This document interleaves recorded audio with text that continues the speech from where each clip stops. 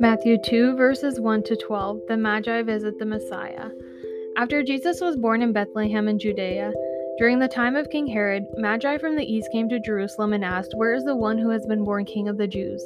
We saw his star when it rose and have come to worship him." When King Herod heard this, he was disturbed, and all Jerusalem with him. When he had called together all the people's chief priests and teachers of the law, he asked them where the Messiah was to be born. "In Bethlehem in Judea," they replied, "for this is what the prophet has written. But you, Bethlehem, in the land of Judah, are by no means least among the rulers of Judah, for out of you will come a ruler who will shepherd my people Israel." Then Herod called the Magi secretly and found out from them the exact time the star had appeared. He sent them to Bethlehem and said, "Go and search carefully for the child. As soon as you find him, report to me so that I too may go and worship him."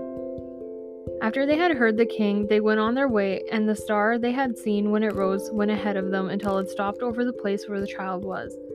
When they saw the star, they were overjoyed. On coming to the house, they saw the child with his mother Mary, and they bowed down and worshipped him. Then they opened their treasures and presented him with gifts of gold, frankincense, and myrrh.